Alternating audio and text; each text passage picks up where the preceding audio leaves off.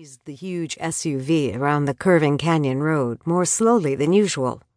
These monster vehicles had a different feel to them, not at all like her sporty, super-responsive road car.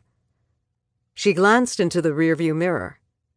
Jennifer was right behind her in Mimi's blue minivan, loaded like the SUV with touring knitters.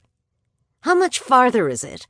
I thought you said it was just up the road," the knitter in the front seat asked for the third time in 20 minutes. Kelly took a breath and searched for patience. This woman was something else. She'd done nothing but complain ever since she'd gotten into the automobile. It was too hot.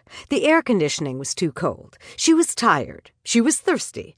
Weren't there some alpacas they could visit in town? She didn't like curving roads. Noticing the other women's rapt attention to the beautiful scenery outside the windows, Kelly tried to distract the woman, or at least her impatience. "This canyon is much greener and more deeply wooded than some of our others. That's because it's a north-facing canyon, and it holds the snow longer. That means there's more water available." Fussy Knitter piped up, pushing her glasses to the ridge of her nose. "Yes, and more snow to shovel, too, I'll bet." "Absolutely," Kelly said with a laugh. "In fact, some of the upper roads don't get plowed by the county. The homeowners have to pay to have it done." "Now, I wouldn't like that at all," Fussy declared, setting her mouth. Kelly noticed hard lines already etched in her face. Too much frowning, she figured. "Well, the people who don't like it usually move back into the city after a couple of years, I'm told," Kelly observed. "You have to love being in the mountains to live comfortably here." "Oh, I'd love it," a woman's voice spoke up from the middle seat. "Me too," agreed another. "Is that the place over there?" Fussy asked, pointing to a farmhouse nestled between trees. Cows grazed in the pastures. "No, but we're getting close," Kelly answered.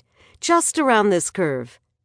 She spotted Vicky's sprawling farmhouse in the distance and slowed as they approached the driveway. "Well, finally," Fussy declared. Kelly kept her smile to herself as they bumped along the rutted driveway, listening to the stream of complaints coming from the next seat. The other women were laughing and chattering excitedly as they approached the farmhouse. "Oh, look, alpacas," a woman proclaimed, pointing to the corral and pastures adjacent to the weather-beaten red barn. "How do you know they're alpacas?" Fussy asked. "They look the same as llamas." "Well, you're right. They are very much alike. But I've been to Vicky's ranch before. Otherwise, it's hard for most people to tell." "What's the difference?" a woman asked. "About 100 pounds. "Alpacas are smaller than llamas," Kelly replied as she pulled the SUV into a graveled area near the barn and parked beside Vicky's beat-up gray pickup truck. Exiting the auto, she motioned to a parking spot for Jennifer, who was coming up the driveway behind them. "Okay, ladies," Kelly addressed the women who were unfolding themselves from the vehicle. "Let's get everybody together. Then we can start our tour. Meanwhile, smell that mountain air."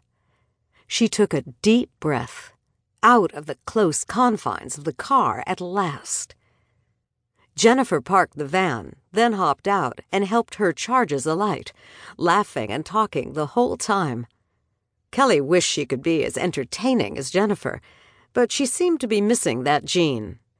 Maybe she could foist Fussy off on her for the ride back into town. "Wow, this is one beautiful place," Jennifer observed as she approached Kelly. "I haven't been here before, have you?" "Yes. One time I came with Mimi when she was doing some weaving with Vicky. They were developing a workshop together."